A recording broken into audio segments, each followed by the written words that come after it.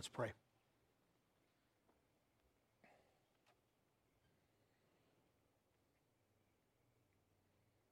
Father, indeed, we are thankful for that firm foundation, the foundation that we have in your word, your good and precious promises of love and grace and kindness from you to us in Christ. We pray, Father, that as we look to your word, that we, your people, would be edified, we would be nourished, that we would be encouraged by your voice speaking to us this morning. We pray, Father, for those that are here that are not part of your people, those that do not know you, that you would make the gospel real in their minds and their hearts, and that you would call them to faith in Christ. We pray, Father, that as we allow ourselves to be exposed to your glory through your word, that we would not go away unchanged. We ask this in Jesus' name. Amen.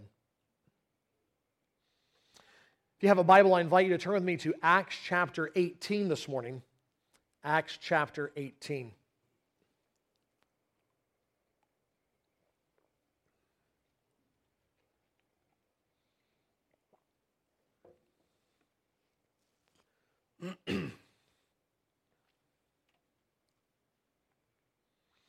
I imagine that at various times all of us have had friends, people that were in our life that we thought we knew, and then something happened. They did something. There was some circumstance that exposed either a different side of them or maybe who they really are, and we thought to ourselves, maybe I don't know them as well as I thought I did.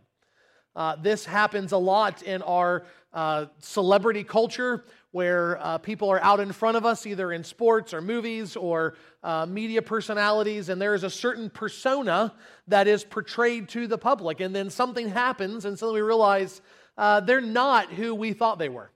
And sometimes that can be a good thing. Sin is revealed, and that person is no longer being encouraged in their sin. But other times, we have people that we may even esteem as heroes, people that we look up to, that suddenly we don't care for anymore. This past week, I was reminded of Michael Jordan's Hall of Fame speech. And just full disclosure, I am not a huge sports guy, okay? If you've been at all listening to little hints and clues throughout the years I've been here preaching and teaching, you will know I struggled for sports illustrations, okay? That's not my wheelhouse. I enjoy a good game, but I can't even, when the Reds made the playoffs, I was like, great, who's on the team this year? Right? I mean, that's just who I am. But Jordan's speech was so emblematic of this point, so infamous. I've watched it several times because here you have a guy that I can remember growing up, and we had the song, Like Mike.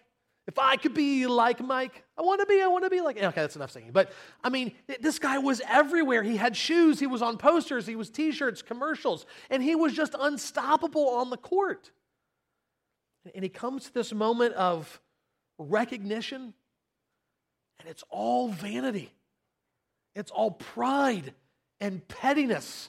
And I thought it would have been better if you just didn't show up to get the award. Because his reputation in that moment in so many people's eyes was just incredibly tarnished.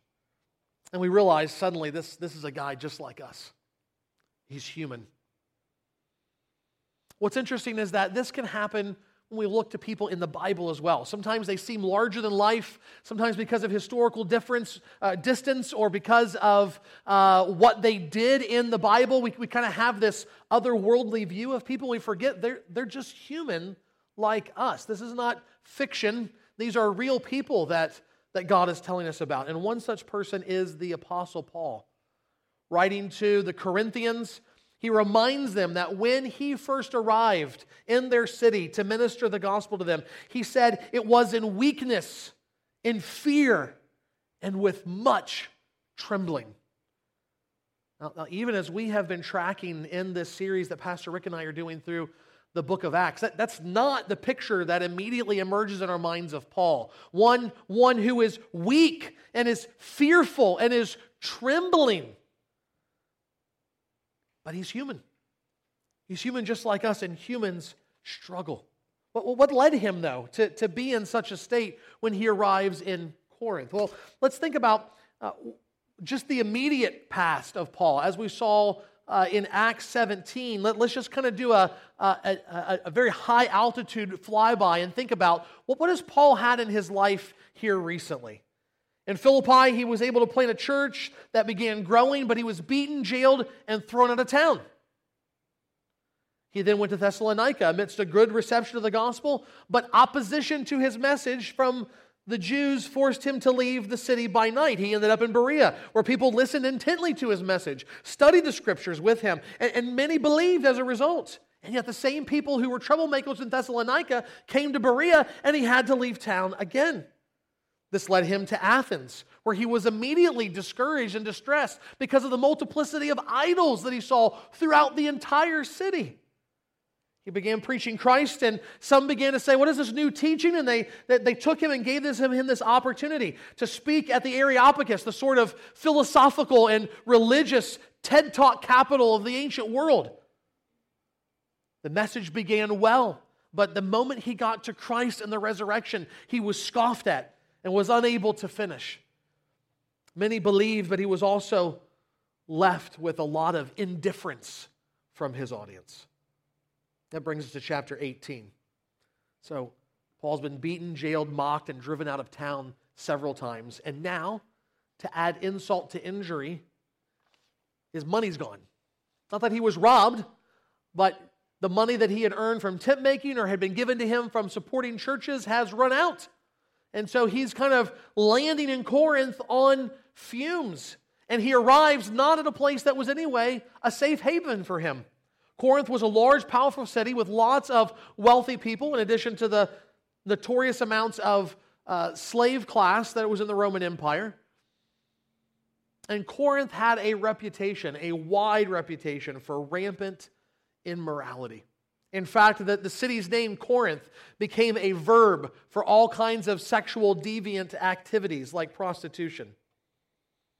We think about all this, we realize it's actually not very surprising that Paul would later write both to the Thessalonians and to the Corinthians and describe his time coming into this town as being one in which he was in distress and affliction, in weakness and fear and much trembling. Here was a man that was wearied and worn down. He was suffering physically, financially, and probably emotionally. But he never gave up his calling in ministry because God never left him. In fact, when we look at this passage, what we see more than anything, at least what I want to highlight more than anything this morning, is God's loving kindness towards Paul. It was no surprise to God. It was not something he had to research, something he had to figure out from clues.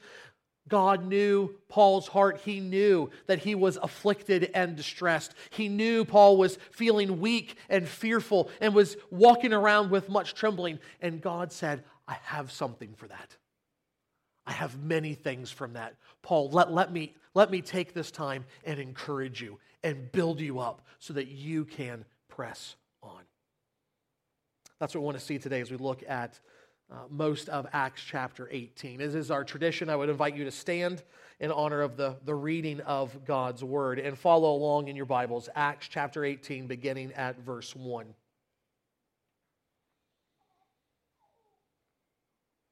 After this, Paul left Athens and went to Corinth, and he found a Jew named Aquila, a native of Pontus, recently come from Italy with his wife Priscilla, because Claudius had commanded all the Jews to leave Rome. And he went to see them. And because he was of the same trade, he stayed with them and worked, for they were tent makers by trade. And he reasoned in the synagogue every Sabbath and tried to persuade Jews and Greeks.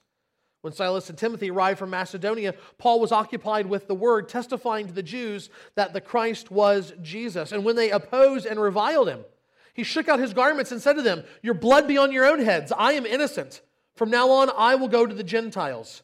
And he left there and went to the house of a man named Titius Justus, a worshiper of God. His house was next door to the synagogue. Crispus, the ruler of the synagogue, believed in the Lord, together with his entire household, and many of the Corinthians, hearing Paul, believed and were baptized. And the Lord said to Paul one night in a vision, "Do not be afraid, but go on speaking, and do not be silent, for I am with you, and no one will attack you to harm you, for I have many in this city who are my people." And he stayed 1 year and 6 months teaching the word of God among them. But when Gallio, the proconsul of Achaia. When he was the proconsul of Achaia, the Jews made a united attack on Paul and brought him before the tribunal, saying, "This man is persuading people to worship God contrary to the law." But when Paul was about to open his mouth, Gallio said to the Jews, "If it were a matter of wrongdoing or vicious crime, O Jews, I would have reason to accept your complaint. But since it is a matter of questions and words and names from your own law, see to it yourselves. I refuse to be a judge of these things." And he drove them from the tribunal. And they all seized Sosthenes, the ruler of the synagogue, and beat him in front of the tribunal. But Gallio paid no attention to any of this. After this, Paul stayed many days longer, and then took leave of the brothers and set sail for Syria, and with him Priscilla and Aquila. At Cenchreae he had his hair cut, for he was under a vow. And they came to Ephesus, and he left them there. But he himself went into the synagogue and reasoned with the Jews.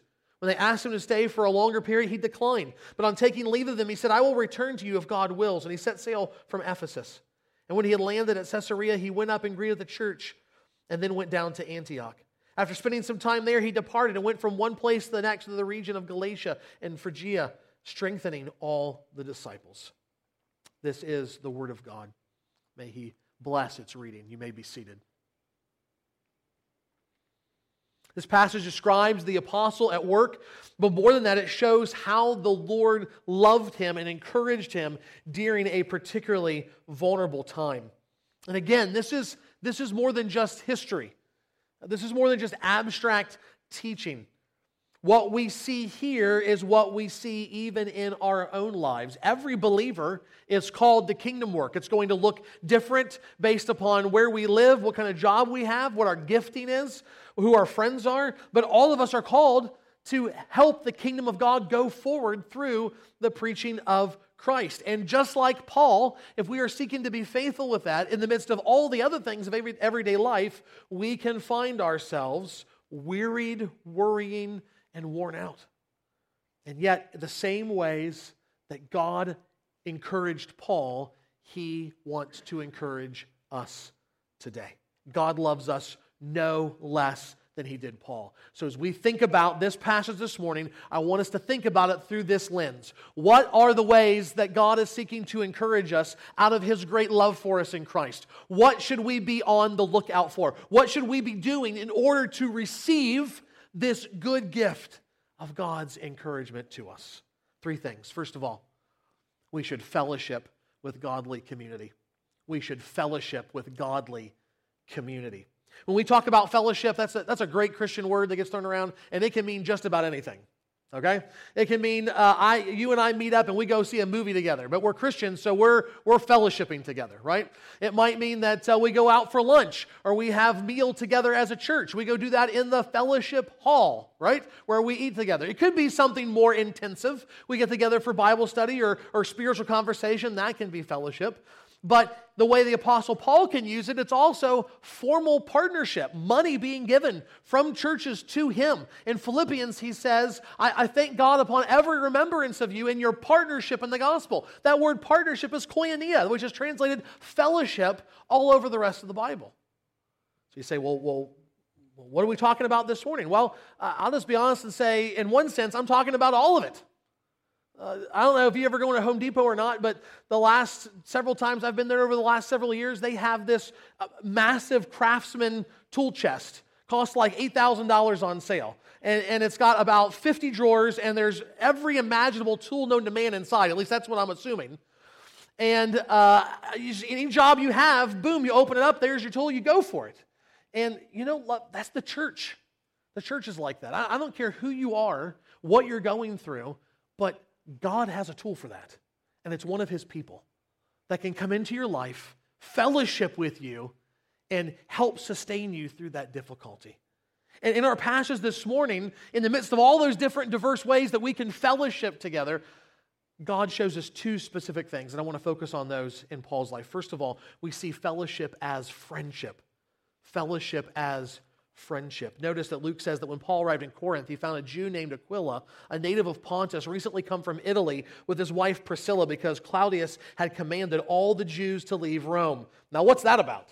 Well, we know not from necessarily within the Bible itself all the situation, but God gave us this ancient historian named Suetonius, and he kind of airs out Rome's dirty laundry in his short little history book. It's actually kind of a fun read. If you're not really in ancient history, I would start with that. But what he tells us is this: there were several disturbances over someone named Chrestus that caused this guy, Claudius, to get frustrated and say, I want all the Jews just out of Rome.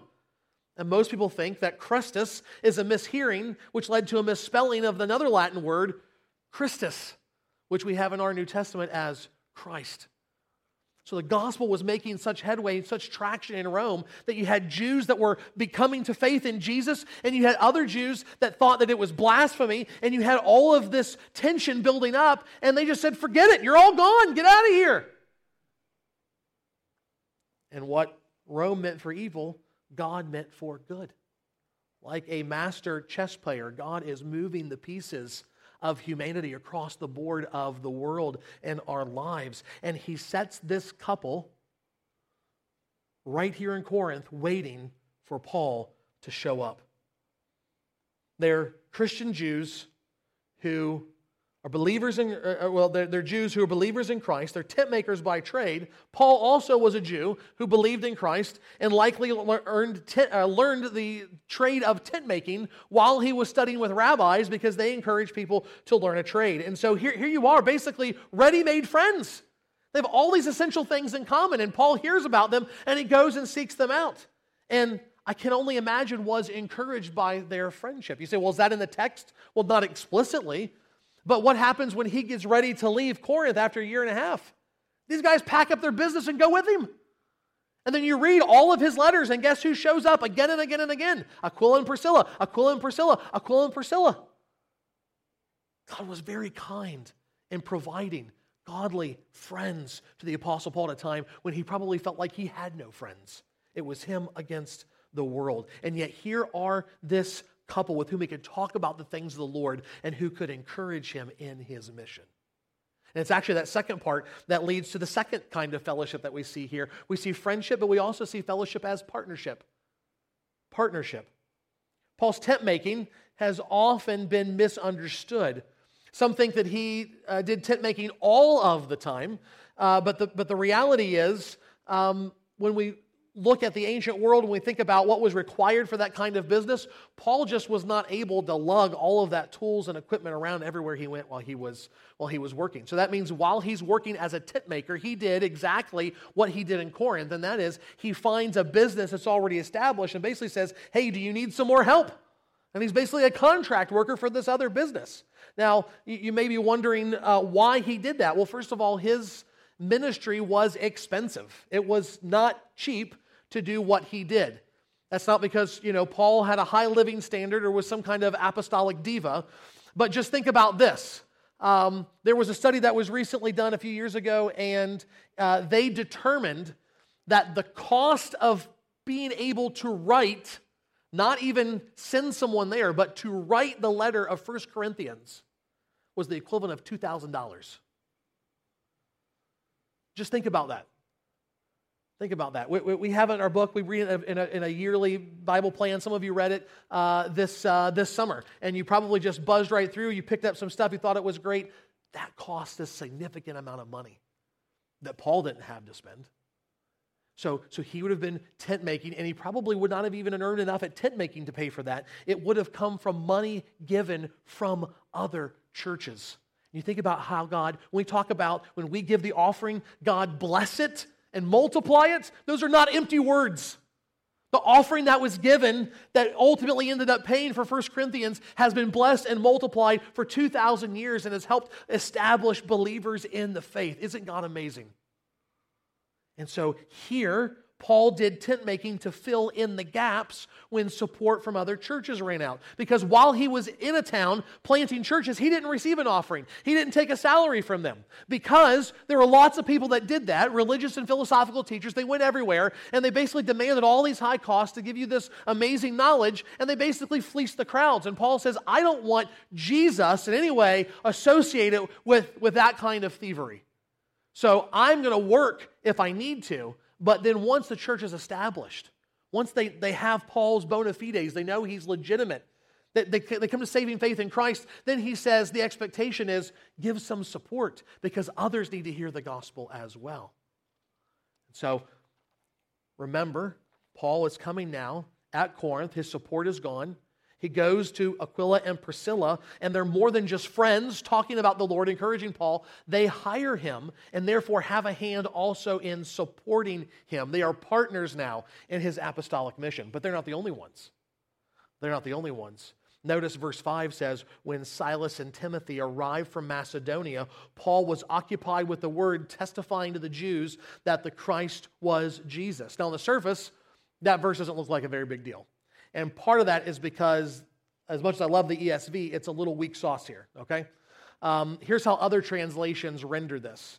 The New American Standard Bible. When Silas and Timothy came down from Macedonia, Paul began devoting himself completely to the word, solemnly testifying to the Jews that Jesus was the Christ. Some of you have the NIV. When Silas and Timothy came from Macedonia, Paul devoted himself exclusively to preaching, testifying to the Jews that Jesus was the Christ. And you can look at the CSB and the New English Translation and all these other things. And basically, that's how they're translating this. And in case you're wondering, yes, I asked Pastor Greg, hey, come in, give me a Greek consult, and he agrees. This is the way that we should understand this passage. Greg, I hope you're doing well. Something dramatically changed when Silas and Timothy showed up. Paul now is not tent making Monday through Sabbath and then preaching on the Sabbath and then getting back at it. No, suddenly now the tent making is gone and he is fully devoting himself to gospel ministry. How can he do that? Because he got money. The support from churches showed up and now Paul is free to fully engage in ministry. How do we know that? Well, we know that because Philippians 4, 2 Corinthians 11 tell us that Paul received support from the Philippian church while he was at Corinth. Where was the Philippian church? It was in Macedonia, the same place that Timothy and Silas have just arrived from. And so this meant that Paul now receives this encouragement from the fellowship of God's people and their partnership in the gospel, that now he can put work aside and begin focusing on disciple making. It was a moment of encouragement at just the right time from God so that he might be able to press on. Now, many of us think, yeah, this is great, we know this is good. But here's the thing, here's my concern. As believers, we can talk a lot about fellowship.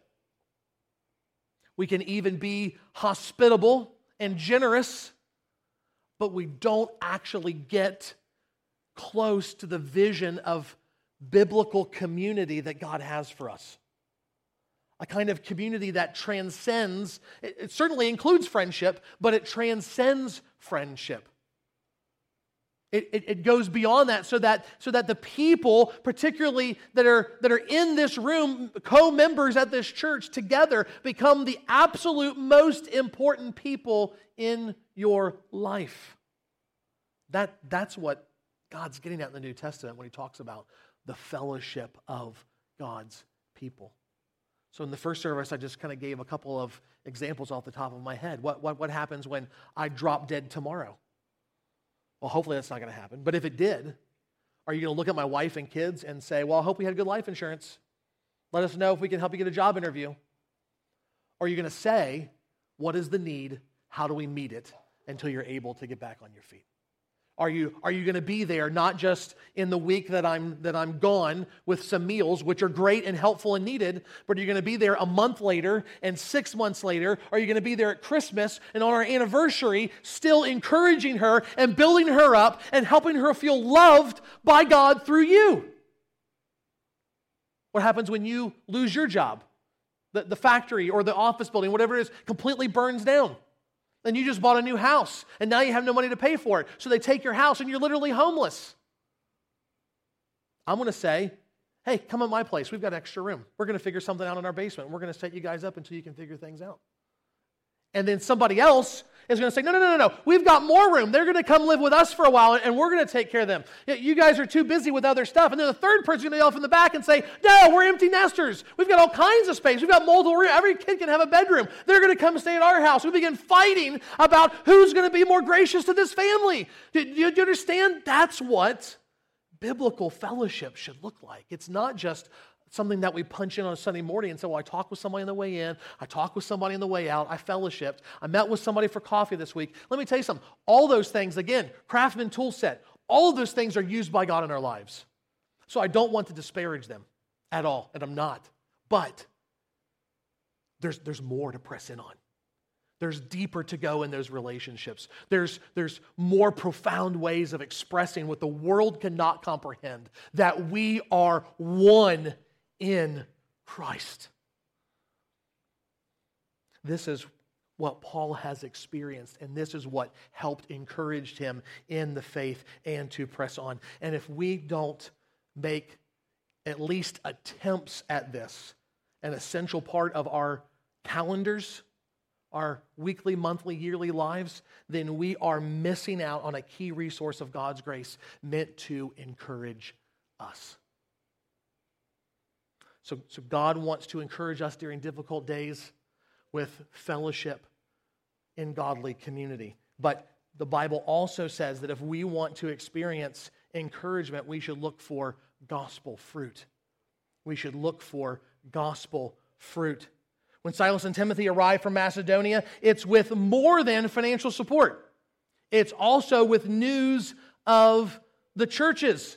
If you remember from Acts 17, if you remember back from Pastor Greg's first message in 1 Thessalonians, that Paul had to leave quickly and he was worried about whether or not they were really grounded in the faith and whether they were going to be okay, whether they were going to continue on or get caught up in false doctrine or leave the faith altogether.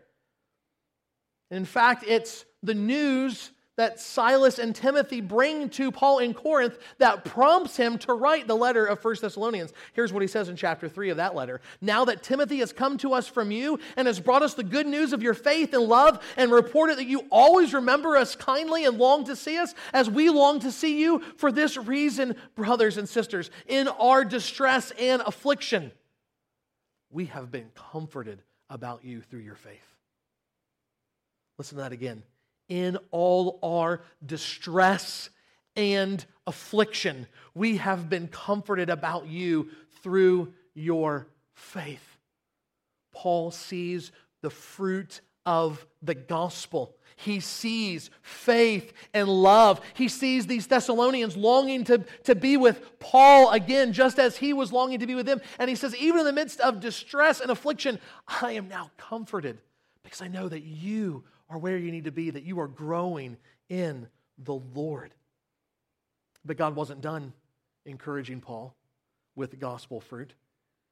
Even in the immediacy of what he's doing in Corinth, we're told that he is laboring among his fellow Jews to show that the Christ was Jesus, and yet many, verse 6, opposed and reviled him. They're saying, we don't want to hear this message. We don't want Jesus to be the Christ. We're looking for another kind of Christ. And so, echoing the prophet Ezekiel, Paul says, your blood be on your own heads, I am innocent. From now on, I will go to the Gentiles. And what he's drawing there is from Ezekiel's vision of the watchman on the wall.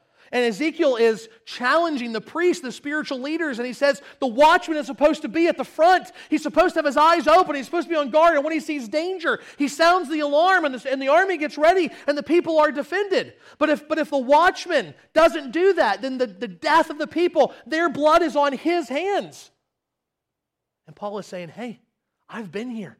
I'm sounding the alarm. Judgment is coming, and the way of salvation is in Christ. And if you refuse that message, your blood is on your hands, not mine.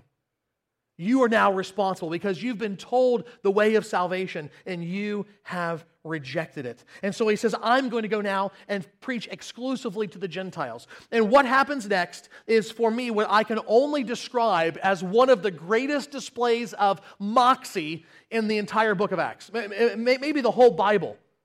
So get yourself in this mental picture, okay? Here is the synagogue. This is where the Jews meet to discuss the Bible, to worship. Paul has been preaching in the synagogue, and now the Jews say, we don't want you in here, get out. And he says, fine, I'm leaving. The blood is on your hands. And what does he do?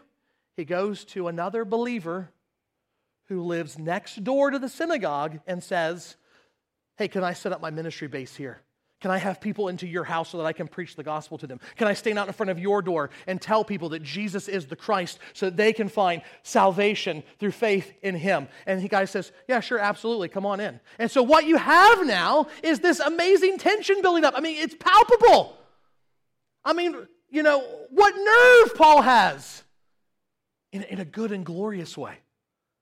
And so you can imagine, here's this guy, this guy Crispus, the kind of resident theologian pastor of the synagogue, and he's trying to encourage the Jews and everything. And Paul is literally right next door saying, hey, did you know that Jesus is the Christ? He's the Messiah that came that we've been waiting for. Let me tell you about him. There's a great passage in Isaiah 53. It's all about how he is our substitute before God. And that Crispus is like, no, shut up. They don't want to hear your message about the gospel. And Paul is telling Gentiles, come on in, let me tell you.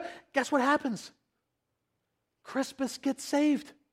Him and all his household, and they believe. And we're going to find out later he got booted out of the synagogue for this. They put somebody else in there. God didn't have to do that. But what an amazing encouragement to see the immediacy of that kind of ministry fruit. To see literally your enemy, that the guy that is spearheading the charge to shut you up, get saved by your message.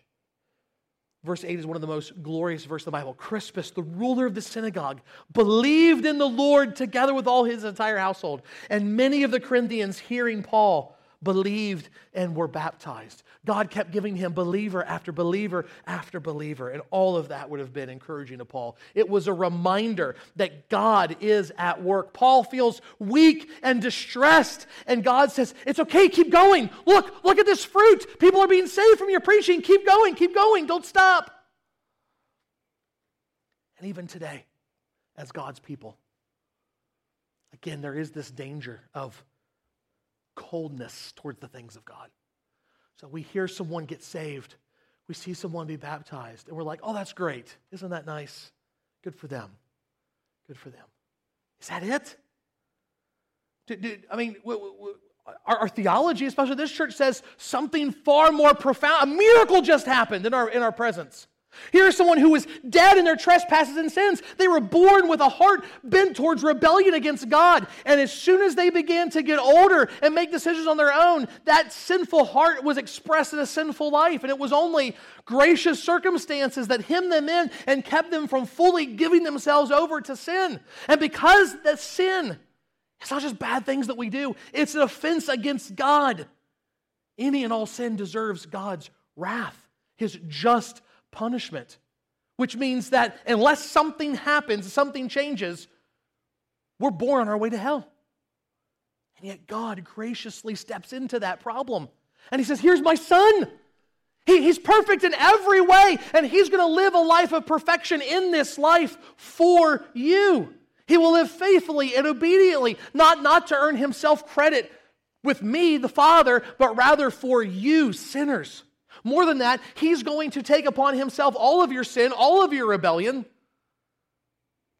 He's going to take that upon Himself on the cross so that when I pour out my wrath upon Him, it's not for Jesus' sin, it's for your sin.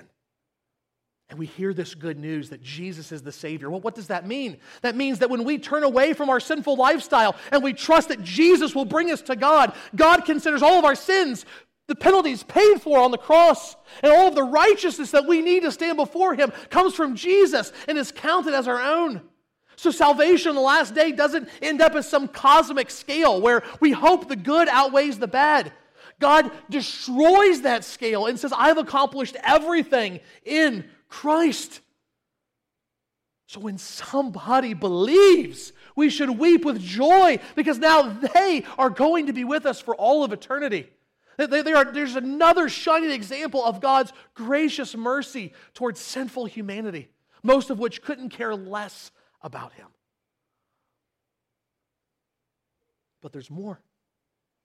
God doesn't just save, God sanctifies. So how often do we look around and see what God is doing, not just in bringing people to himself, but in bringing those people and then changing them to be something other than what they were? How encouraging is it when we see the man who was on the verge of suicide regain hope and go on living? The single mom who struggles finding peace and growing in patience to care for her kids. The abortionist who realizes that the unborn is more than just an inconvenience and a means of profit, but is a human life to be preserved, and they leave their practice behind. The teen who is no longer consumed by the opinions of others that causes them to make bad decisions or keeps them from making good decisions, and they're free now to live as they should. The young man who finds victory over pornography and is able to invest in real relationships. The racist whose eyes are open to now see all people having equal dignity and worth. Or maybe, just the everyday Christian like most of us, who when we look back this time last year, now looks a little bit more like Jesus. All evidences of gospel fruit that should help remind us God is still at work. God is still changing lives. And so we don't need to be discouraged, but we can be confident and hopeful in Him because that is the power of Christ on display. And before we go to the next encouragement, let me just say, if you're here this morning and you're not a believer, you're not someone who's turned from sin and trusted in Jesus, I hope you will, because that is the only way that sinful humanity can be made right with a living and holy God. So this morning, look to Jesus and put your faith in Him. You say, well, I got questions about that. Come see me. Come see just about any member in this church, and we'll be happy to answer those questions and tell you more about God's amazing Son. If we want to be encouraged to be able to continue to live for God and serve Him, we will fellowship with godly community, we will look for gospel fruit, and finally we will remember God's promises. We will remember God's promises. The Scriptures are loaded with God's promises. But here's the problem. We've got to remember context, because sometimes those promises are not for us. They're for very specific people at very specific times, and we're going to make a big mistake if we try and make that promise all for us. Here, Paul is giving a very specific promise at this point in his life.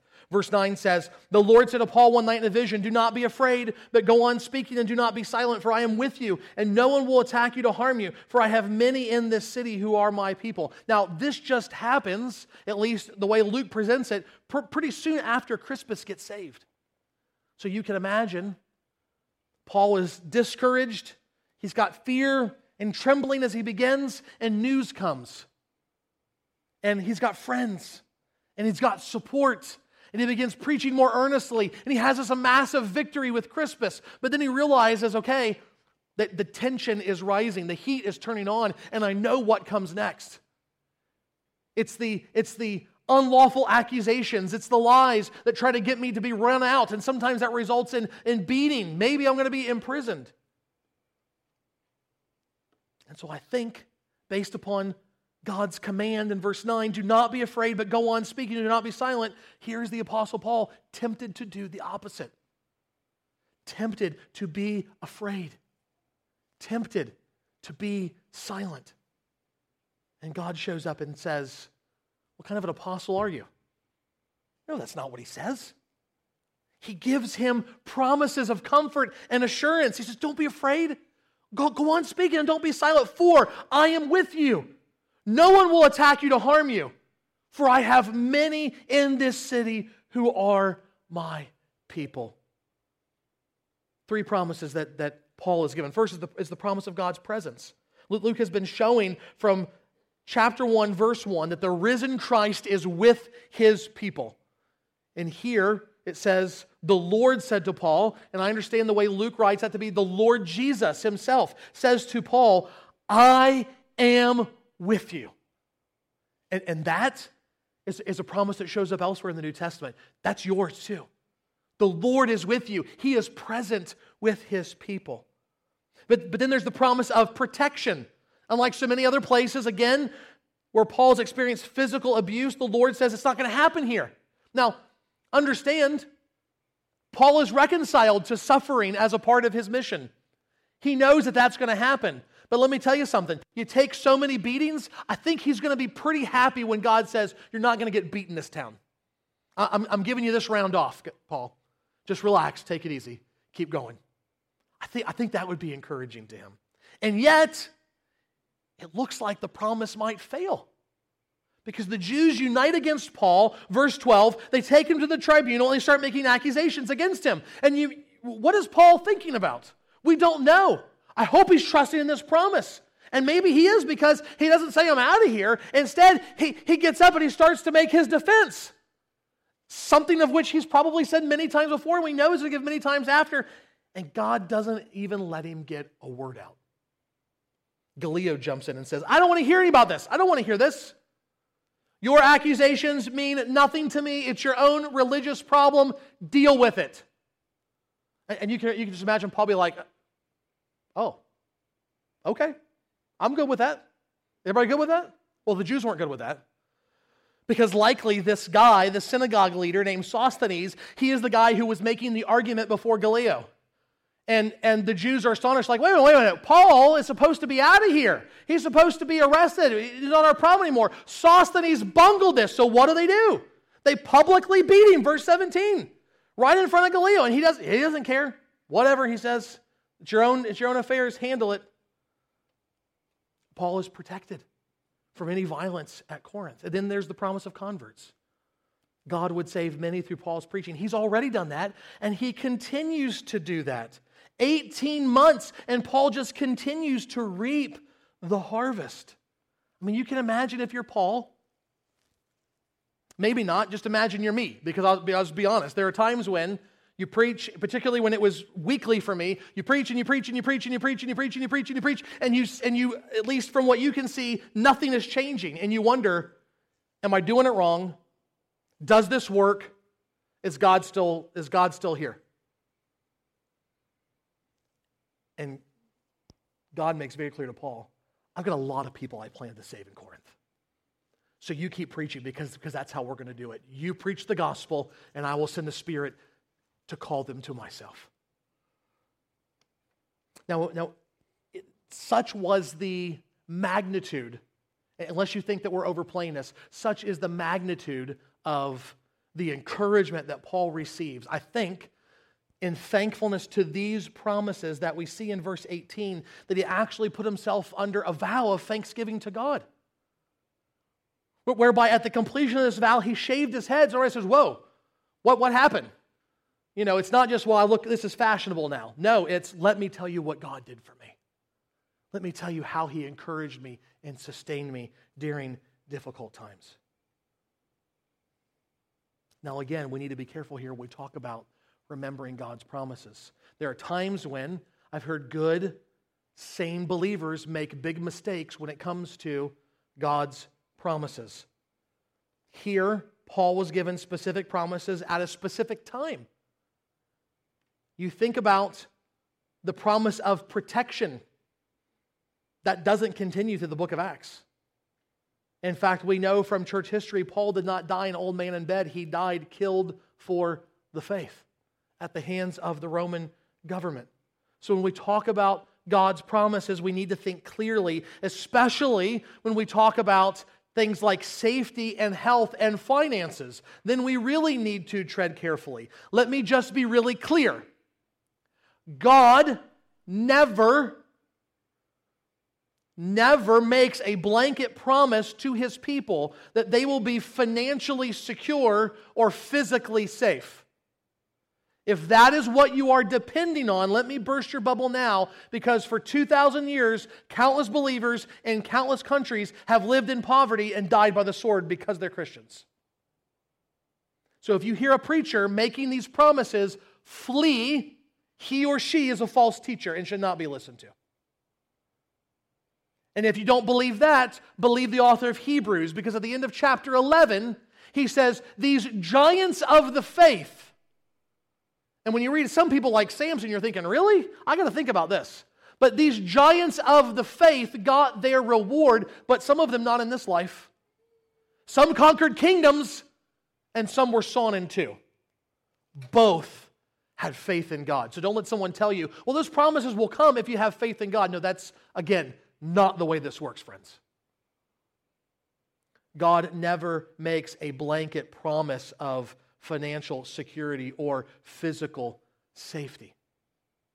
And in fact, a couple weeks ago, teaching through Sunday school, there was a message on how God uses suffering in our sanctification, and it made me think what would be really helpful is a blog post that would have testimonies of maybe 4 or 5 believers and how they persevered through suffering and continued to trust God. And if you read our blog, you know that post never happened because the first person that I thought of, I got stuck on. Her name is Dr. Helen Roseveare, and I went looking for a video of her giving her testimony, which I'd heard before. And I started watching video after video after video. I started rereading sections of her books because her life story is dramatic, God-honoring, and faith-building. And if you don't know her, Dr. Helen Roseveare was a single woman who served as a medical missionary to what was then the Dutch Congo in the 1950s. She enjoyed a few decades of ministry success, and then the revolution came. And she says for a while it was really annoying to have these young guys with pistols and automatic weapons looking over her shoulder while she's doing procedures, while she's visiting in homes. And she thought, I'll be glad when this is over. But then the stuff of nightmares happened. One night she was kidnapped, brutally beaten to the point that teeth were knocked out. She was sexually assaulted and held captive for 5 months. She was eventually rescued, eventually went back to the mission field, the same minister in the exact same place. And years later now, and on the back end of her life, people have interviewed her, and almost all the people have asked her, in that darkest moment,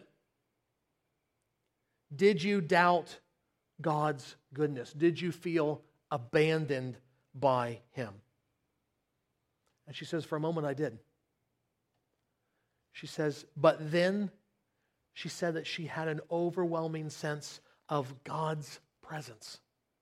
And in that moment, she said she felt like God was trusting her with this suffering. Meaning, God trusted that when He brought this suffering, He allowed this suffering to come into her life, that she would look to Him in faith, continue to trust Him, believe Him, and serve Him, and therefore have a testimony that would encourage others, even with much less suffering, to continue to love and trust and serve the living God. And so she said in that moment, in this what should have been a physical and emotional pit, she felt the warmth of God's love in her life. The Bible never promises that things are always going to be easy.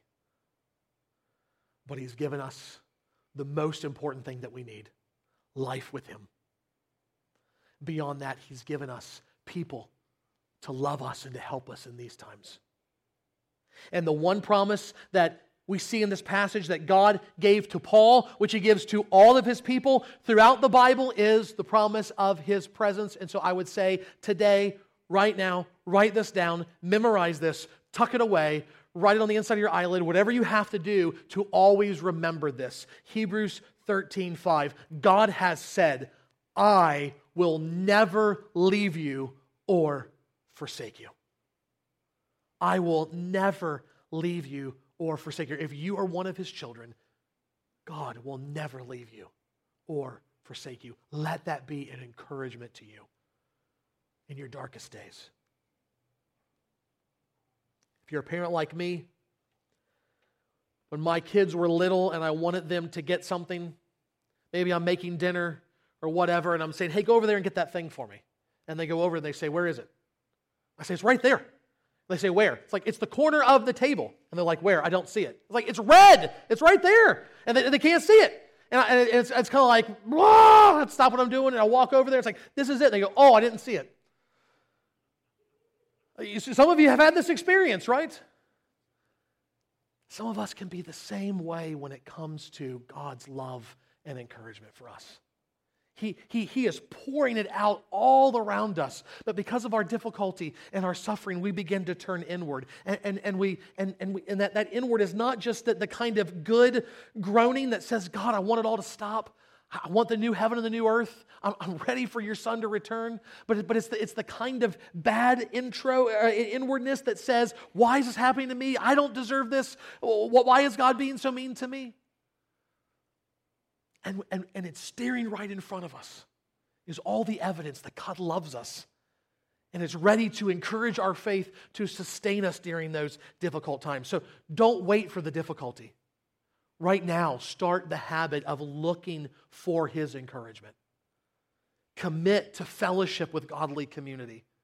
Look for gospel fruit and remember His promises. Let's pray. Father, we are so thankful for your word. God, you have spoken to us in ways that help us to know you know our weakness. You know our frailty. You know that we are but dust. And yet, God, you give us life-giving words to sustain us, to help us. You give us historical examples that we can identify with. Not merely as moral examples, but as examples of those who put their faith in you, that we might be encouraged to put our faith in you. Father, we pray this morning that you would use Acts 18 in our life to either sustain us now in difficulty or to prepare us for difficulty. God, regardless of where we're at, help us to be ready to see all of the love and the encouragement that you are pouring out into our lives. Help us not forsake these good gifts that you give to us.